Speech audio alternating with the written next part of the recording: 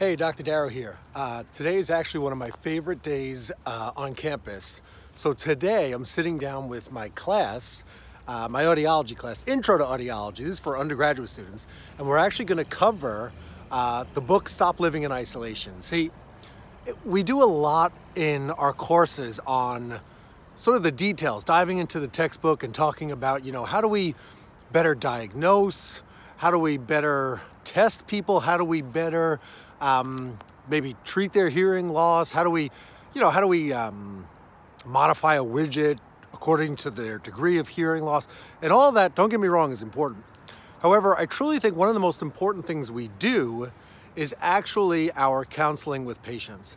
And so the intent of this book is to try to speak to patients on the importance of treating hearing loss so they can understand. We know that over 80% of people living with hearing loss are sitting at home and kind of choosing to do nothing about it. And so the intent of this book, which has actually brought in people from all over the country, frankly, to my practice, which is why we're looking to build outreach centers across the country for the hearing and brain centers. People are coming in because they feel like the book is speaking to them. The book is kind of answering their questions at home so that they can get up the courage and the muster to say, you know what, this hearing loss, this progressive degenerative disorder, it is really important that I treat this as early as possible, right? This is like most major medical conditions.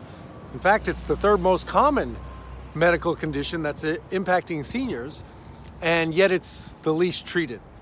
And the benefits of treatment include everything from improving quality of life, which is one of the more obvious ones, to actually improving cognitive stimulation, increasing cognitive function, and reducing the risk of developing dementia and cognitive decline.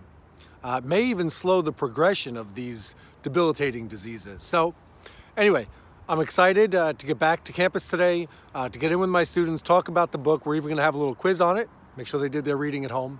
All right, stay tuned, and thank you for striving for excellence in audiology.